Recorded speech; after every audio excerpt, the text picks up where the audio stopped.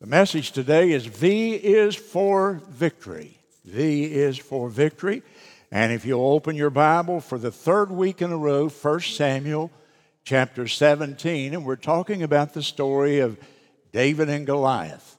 And I've enjoyed speaking. I hope you have benefited from our stewardship theme, Is There Not a Cause? And I'm not going to ask you to stand as we customarily do, because I'm not going to read an extensive passage of Scripture. I'm going to preach more of a textual message. And the text is from verse 29, where David comes upon the scene and Goliath is coming out and taunting the armies of Israel. The two armies are gathered on opposing sides of a valley on two mountains. And David said to the people there gathered in the Israeli side, "What have I now done? Is there not a cause?" Is there not a cause? By now you've probably marked that already in your Bible. It's a great theme of the Scripture. Is there not a cause? I don't think there's a more inspiring story in all of written literature, secular or sacred, than this passage right here. Here is a little shepherd boy, a teenage boy. He has a sling and a staff in his hand. He's going out now to fight a 9-foot-tall giant. That giant has been trained in all types of military conflict. He's covered from head to toe with armor. The passage describes it. He's wielding a huge sword in his hand. His spear, according to the text, weighs about 15 to 17 pounds, if you could imagine that. He has a man with him who is bearing his shield, and I don't really know why with all that he has to protect him, but he does have that. And here is little David going out there. Talk about being outnumbered. Talk about having an adversary that on the surface is far, far greater than you. This is David. What was his motive? Was he arrogant? No, I don't think so. I read the Psalms and he certainly doesn't appear to be. Was he overconfident? Being a little teenage boy going out to fight this great warrior, this trained warrior? No, I don't think so.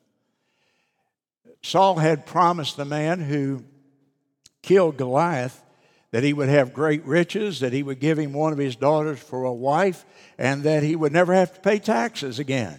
That's pretty good economic incentive, wasn't it? But I don't believe that's the thing that was motivating and driving David at this point. What was it? He had a cause. Is there not a cause? Now, in the previous two messages, I've used some slides and I've put them up there because I want you to know what a cause refers to here. A cause is a matter of great, great importance. A cause is a purpose that one gives himself to. A cause is a deeply held conviction. It's not something you just stand around and talk about. It is something you believe. It is ingrained in your DNA. A cause compels you to action. You just don't talk about it. You have to get involved in it. A cause is greater than ourselves. I've used the illustration of Pat Tillman, the NFL player with a $3.6 million football contract to play in the NFL. And then the war started and 9/11 happened, and Pat Tillman said, "I'm leaving football." And he joined the Army Rangers, and the reason he did, he said, "I need something greater than myself to live for. I need a cause greater than myself to live for." Pat Tillman understood what David said right here when he said, "Is there not a cause?" There is a cause. Last week we talked about the cause is the cause of Jesus Christ. And that cause is carried out through two institutions, the first being the church and the second being your family. They're two of the three divinely instituted institutions that we have on the earth today. Only 3 things that God instituted: a family, back in the book of Genesis; government, in Genesis chapter 9, because men could not govern themselves without a higher authority; and thirdly, he established the church, where we are today, what we're doing today. And so the cause of Jesus Christ today is to be carried out through the church and through our families. That's why your family and the church are just all important. They are the cause of Christ in the world today. Now, sadly, there have been times when the government could have been mentioned. But right now, in the time in which we're living, we've pretty much lost the government, I'm afraid, right now. God knows we need to get it back, and hopefully we can. Right now, the government is one of those giants in our lives. It's an adversary to the cause of the Lord. But someday, maybe that will change. We pray so. When I was a little boy going to Sunday school, there was a little song we sung. It was written by an evangelist named Wendell Lovelace, who my dad was a friend with. He wrote it back during the war years, the 1940s, when the thoughts of the nation were all focused upon the wars, of course, going on at that time. And he wrote the song for children. And I can remember singing in Sunday school, "V is for victory," as we said then. How many of y'all sung that song in Sunday school? Oh, a lot of y'all were back there too. Some of you are as old as I am now. Well, wonderful. V is for victory. It went like this. V is for victory. And we would put our hands up here and say, shout it out. It's a glorious word. V is for victory. It is ours through Christ our Lord. Some days may be dark and drear. In Christ, our way is clear, for we can have victory through Christ our Lord. You know, it's not 1940 anymore, but that song is as true as the day that Wendell Lovelace penned the words of it, isn't it? We can have victory through Jesus Christ our Lord. I thought I would be met with a hail of amens when I said that. We can have victory through Jesus Christ our Lord. Do we believe that today, church? I hope you do. And we're going to talk about that. I'm going to give you 4 words from the account of David and Goliath today. 4 words, and they all begin with V. And they will lead to this point. V is for victory. I don't want you to forget that today. Number 1, first word is vision. Vision. You know I can't preach long without talking about that. And in verse 23, we see where David's vision developed. As he talked with them, behold, there came up the champion, the Philistine of Gath, Goliath by name, out of the armies of the Philistines. And he spoke according to the same words, and David heard them. And the words he was speaking, of course, was blasphemy and putting down the armies of Israel. Verse 24, all the men of Israel, when they saw the man, they fled from him, and they were sore afraid. And the men of Israel said, have you seen this man that is come up? To defy Israel is he come up? And it shall be that the man who killeth him, the king will enrich him with great riches, will give him his daughter, and make his father's house free, tax-free in Israel. And David heard all of that, and he saw what was going on. And God gave him a vision. What do I mean by vision? It was more than just seeing Goliath and the armies. Vision, and you may want to write this down if you've never done so. Use the margin of your Bible there so you won't forget it. Vision is the ability to see a better future. Vision is the ability to see a better future for yourself or for others. And David says, this man is blaspheming the name of my God. This man is defying the armies of God. That's the reality we're in today. But I see something better beyond the reality of today. I see a better tomorrow. a day when we've gotten rid of old Goliath here, and our nation will not be oppressed by these Philistines. And so God gave him the ability to see beyond that Philistine invasion and Goliath's challenge intimidating the people of God here. And so David's calls began by seeing this vision. He understood that if he could remove Goliath, that the Philistine army would vacate the battlefield and they would leave and Israel would be free again. God gave David a vision. I hope he will give you a vision. It all begins with vision, doesn't it? In fact, the Bible is so clear. Where there is no vision, people perish. And Israel was perishing because nobody in that army could see themselves as being able to take out old Goliath here. Vision gives people hope. When people have vision, they develop courage. Now, we want to apply this story spiritually to our lives. And so vision today, as we look out upon the landscape of 2023, as we look out today on our culture and on our country and in our own families and in our church and so on, what is it that we see that could be a better tomorrow? Well, we see first a lot of giants today in America. Lots of giants. Dr. Ed Hindson was talking about the spiritual giants we face today. Ed Hindson was a man, I knew him, and he passed away a few months ago. He was a professor at Liberty for years and a wonderful preacher. And Ed said, these are the giants facing American culture today. Listen to them. First, secularism.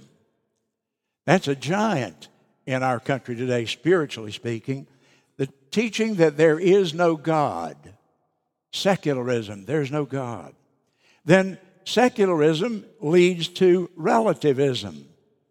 If there is no God, then there's no basis for truth.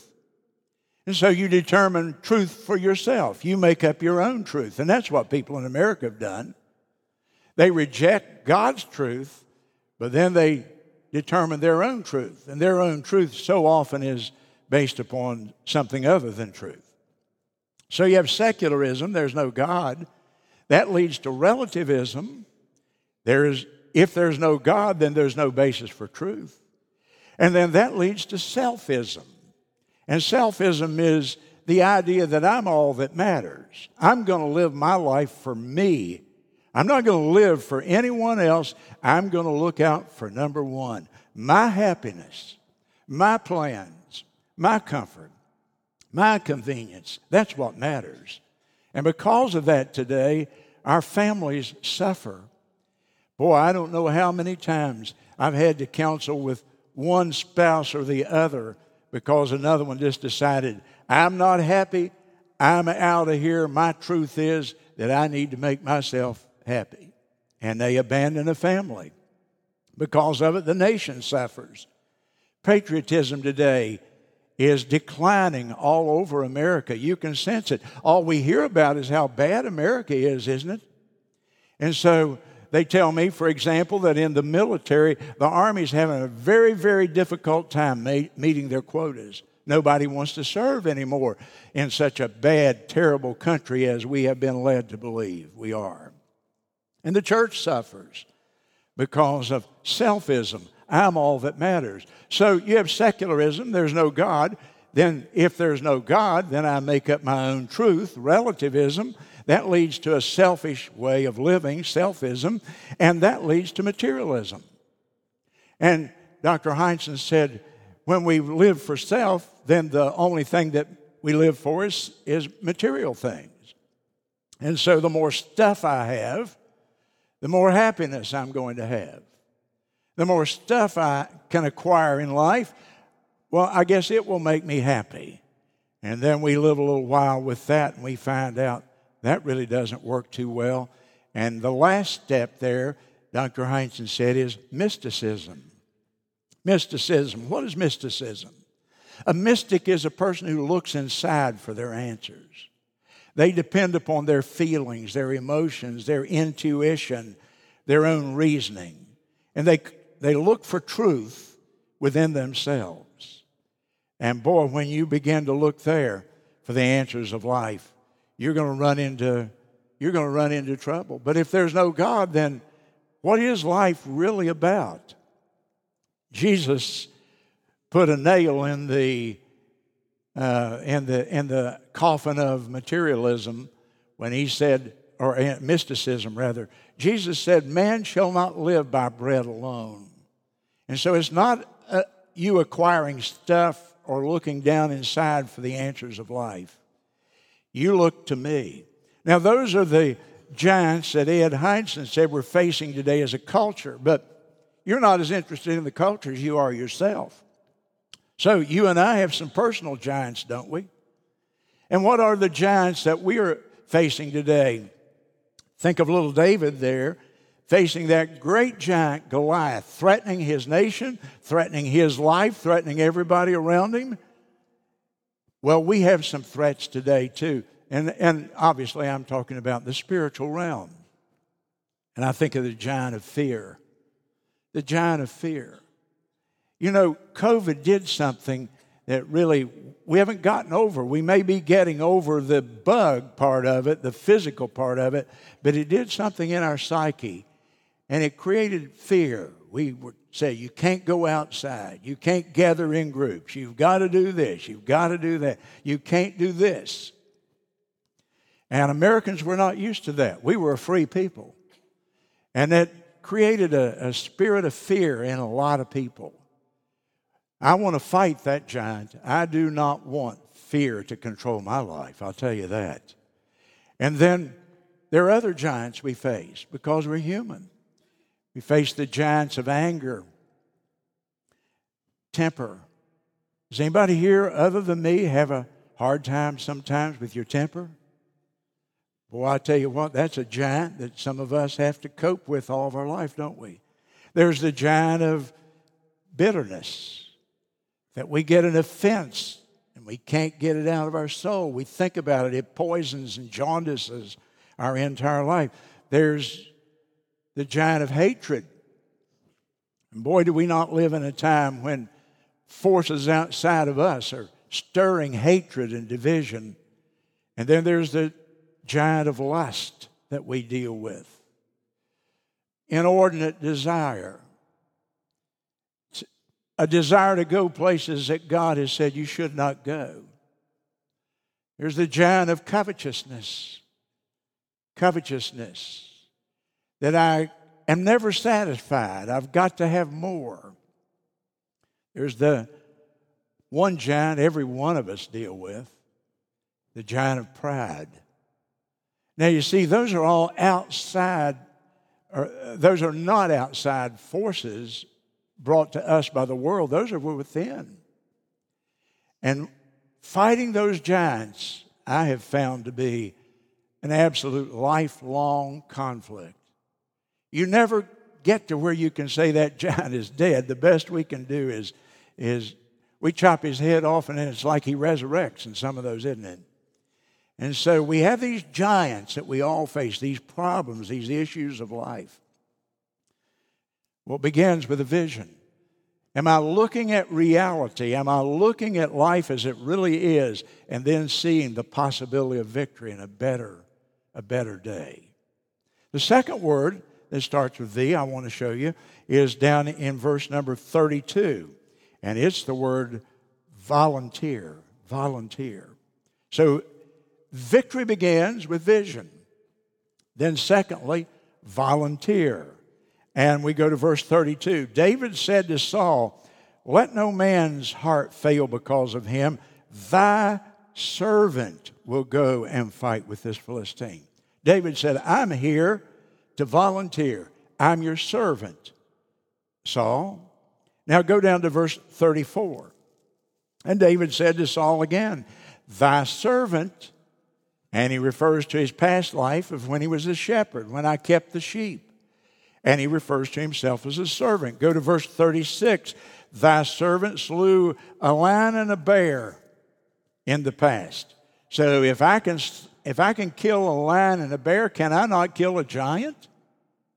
And over he's referring to himself with what kind of terminology? I'm a servant. I'm a servant. I'm a servant. Go to verse 58 at the end of the story here. Saul said to him, whose son are you? And David said, I'm the son of thy servant. His whole vocabulary is full of terminology that, look, I am here to serve the cause that is before us today. Thy servant. He had a servant spirit. Another word for that is he was available. God used him to bring about a great victory because he was available. You know, I read an article a few months ago, I guess now. It was in a magazine that I receive. It comes to my desk. And the article was on the death of volunteerism. The death of volunteerism. And it talked about how more and more, particularly nonprofit organizations, but even institutions like the Army and other institutions are having a very, very difficult time because people are more and more reluctant to volunteer. And I thought, well, why is it that people, what is the change in people that they no longer will volunteer for these causes that are so evident? And the whole thing came down to time. The people today say their excuse is, I don't have time. I don't have time. Now, this is Stewardship Month, and during Stewardship Month, we usually talk about what? Time, talent, ability, and treasure, our money, the tithe. Okay, let me talk to you about time for just a moment. I read a book many, many years ago. I mean, I don't know when I bought the book, probably in the 70s. It's a paperback. It's coming apart. It's dried and just brittle and breaking apart. It was called How to Live on 24 Hours a Day. And the title of it, or the author of it, is a man named Arthur Bennett. And he wrote the book in 1910, which means now that book is 112 years old or more.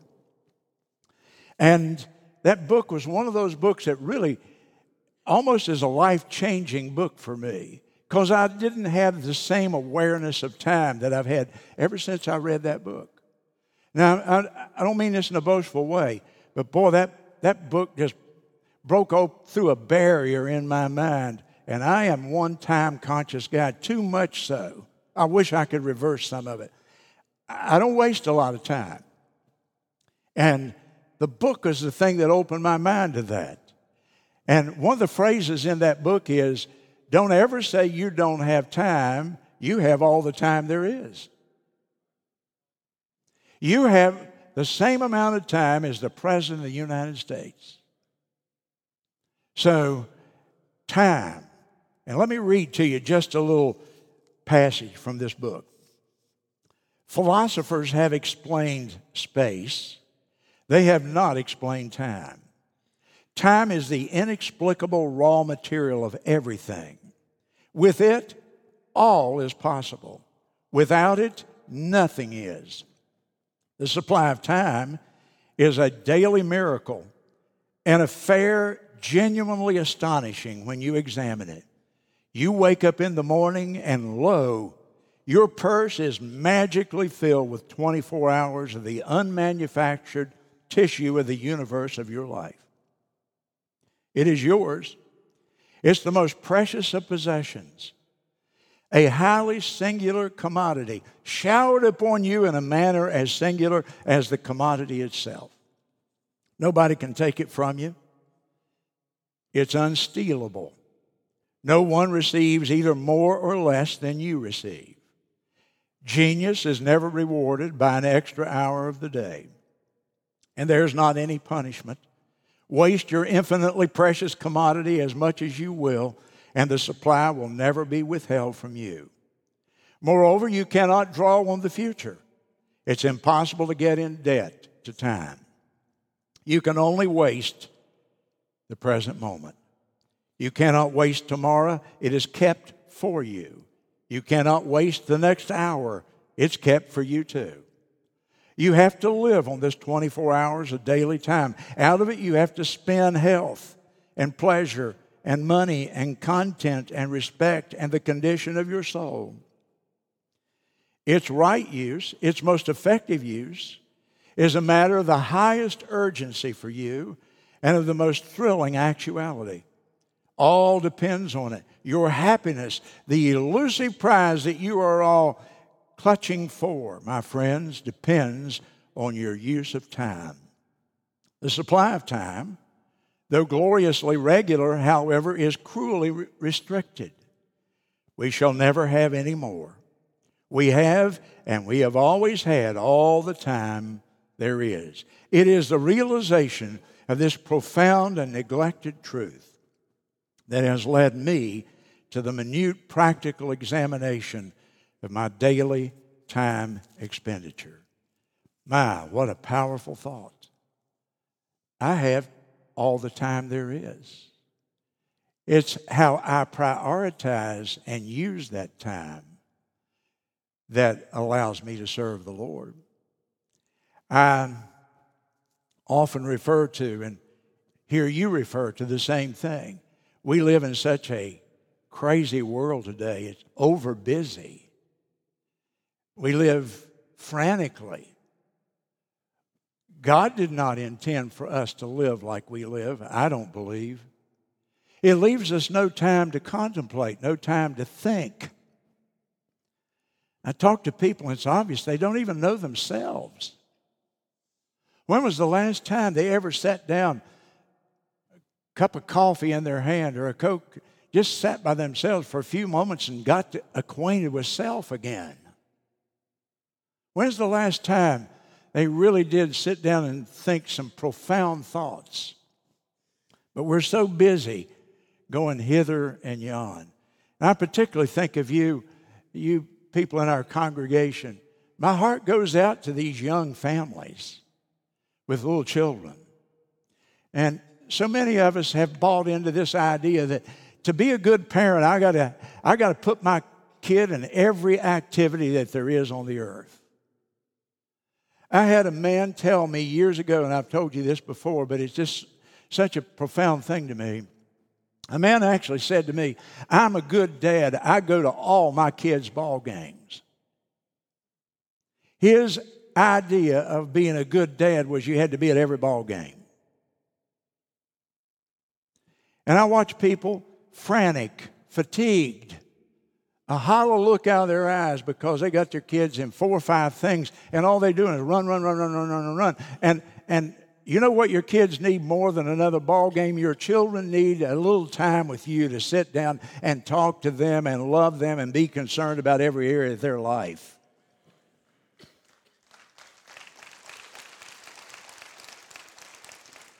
We can't, we've let people put a guilt trip on us because, well, you got to have your children and everything, and you got to be there for everything, which means you've got to live life for about 2 or 3 different people.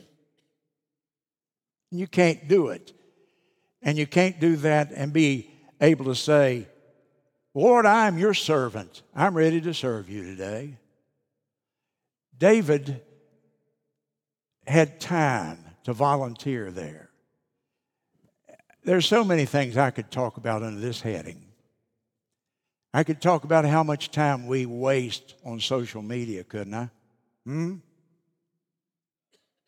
I'm the only guy here, that feels convicted when I look at my phone. Every now and then some crazy screen comes up, and it said, this week, your screen time went up, your screen time went down. Did your phone do that? You know what? I say, praise God, it went down 15 minutes this week. That was 15 golden minutes that I had to do something productive with. I'm feeling a coolness. But I don't really care because I'm telling you the truth, am I not, folks? You know why we struggle to get enough people to teach Sunday school? Why we're struggling to get 100 people in the choir? It's because we don't get volunteers. Why do we not get volunteers? Because we don't have time, or so we've convinced ourselves. But we have a lot of time for other things. Just ask the Lord here. Can you say, Lord, I am your servant. I'm ready to volunteer. I want to serve you this year. I've got some time for you. And some of you do a great job at that, by the way. I've got some more under that, but I'm going to skip it and go on. I can tell y'all are just lapping this up too. Go to verse 45 and write another word in there. Verse 45, he was valiant.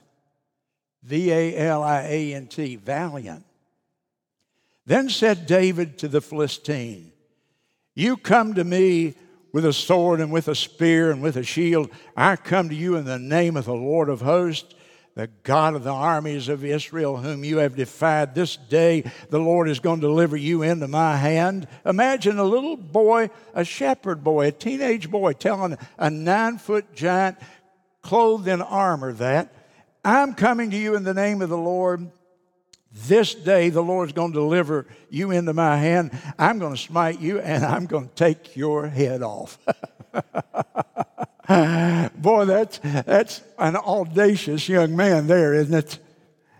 But this young man was valiant for the truth. What does it mean to be valiant? It's to show courage. A person who is valiant shows determination in his or her life. And where did the courage come from? It came from back in verse 37. Back there in that pasture, the Lord delivered me out of the paw of the lion and out of the paw of the bear, and he'll deliver me out of the hand of the Philistine. His trust, his faith was in the name of the Lord. And so his past experiences had given him faith, and it had equipped him to face the giant. He even comments about his weapons.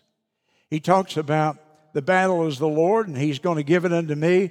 And he talks about, you come to me with all this armor. You got this big sword that's gleaming in the sun. You've got this spear that I can barely lift. Man, Goliath, you got the latest technology, I tell you. And I got my little sling. But I got my sling and I've got the Lord. And you know what?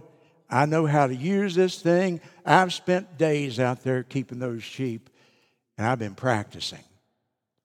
And that thing goes round and round, stone. Right there. Never entered my mind before, he said.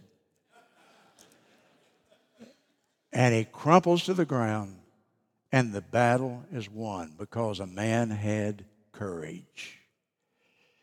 Turn to 2 Corinthians chapter 10. Let's talk about the weapons that God has given us. 2 Corinthians chapter 10 and verse 4. The weapons of our warfare are not carnal, and by that meaning fleshly. They're not humanistic. But they're mighty through God to the pulling down of strongholds. God's weapons are mighty weapons. Mighty weapons. Spiritual weapons. Weapons that if you and I will use them in the power of the Spirit, boy, what they can do. They pull down strongholds. What are strongholds? Strongholds are fortresses in our life. Fortresses inhabited by evil. Addictions are an example of a fortress, a stronghold. Habits in our life. Things that we depend on in our life. And the power of God, the weapons of God can pull down those strongholds. Over in Ephesians chapter 6, I won't have you turn there necessarily, but in Ephesians 6, it talks about putting on the armor of God. It's a familiar passage, you know it. And it says that if we wrap ourselves in truth, stop. Now listen, think with me. Gird ourselves with truth, it says there. Meaning wrap yourself in truth. I mean, truth is all over us. And then it says we put on the breastplate of righteousness, and the breastplate guards our heart. A righteous heart is a weapon of God. And then it says that we are shod with the gospel of peace, our shoes, so that our footing is sure. We're not going to stumble and fall because our shoes are the gospel. And we have the shield of faith who will protect us against the darts, the arrows of the enemy, Satan himself. And our head has on it a protection, the helmet of salvation. The head has the brain.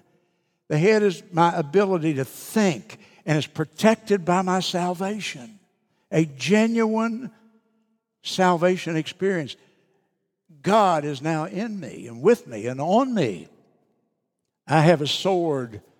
The sword is the Word of God. And I'm covered in something that it calls all prayer, meaning all types of prayer, and prayer all the time. And I go in the name of the Lord, and my weapons will not fail me. I am valiant for the truth of God. And it leads to what? The last word, victory. Verse 49 in 1 Samuel 17. And David put his hand in the bag. He took out a stone, and he slang it, and he smote the Philistine in his forehead, and the stone sunk into his head. And he fell upon the ground, and David prevailed over the Philistine with a sling and a stone. Victory. We sing it all the time. Mike sang it the other night for us as a special song. Victory in Jesus. Victory in Jesus. V is for victory. Vision that leads me to volunteer, to serve the Lord.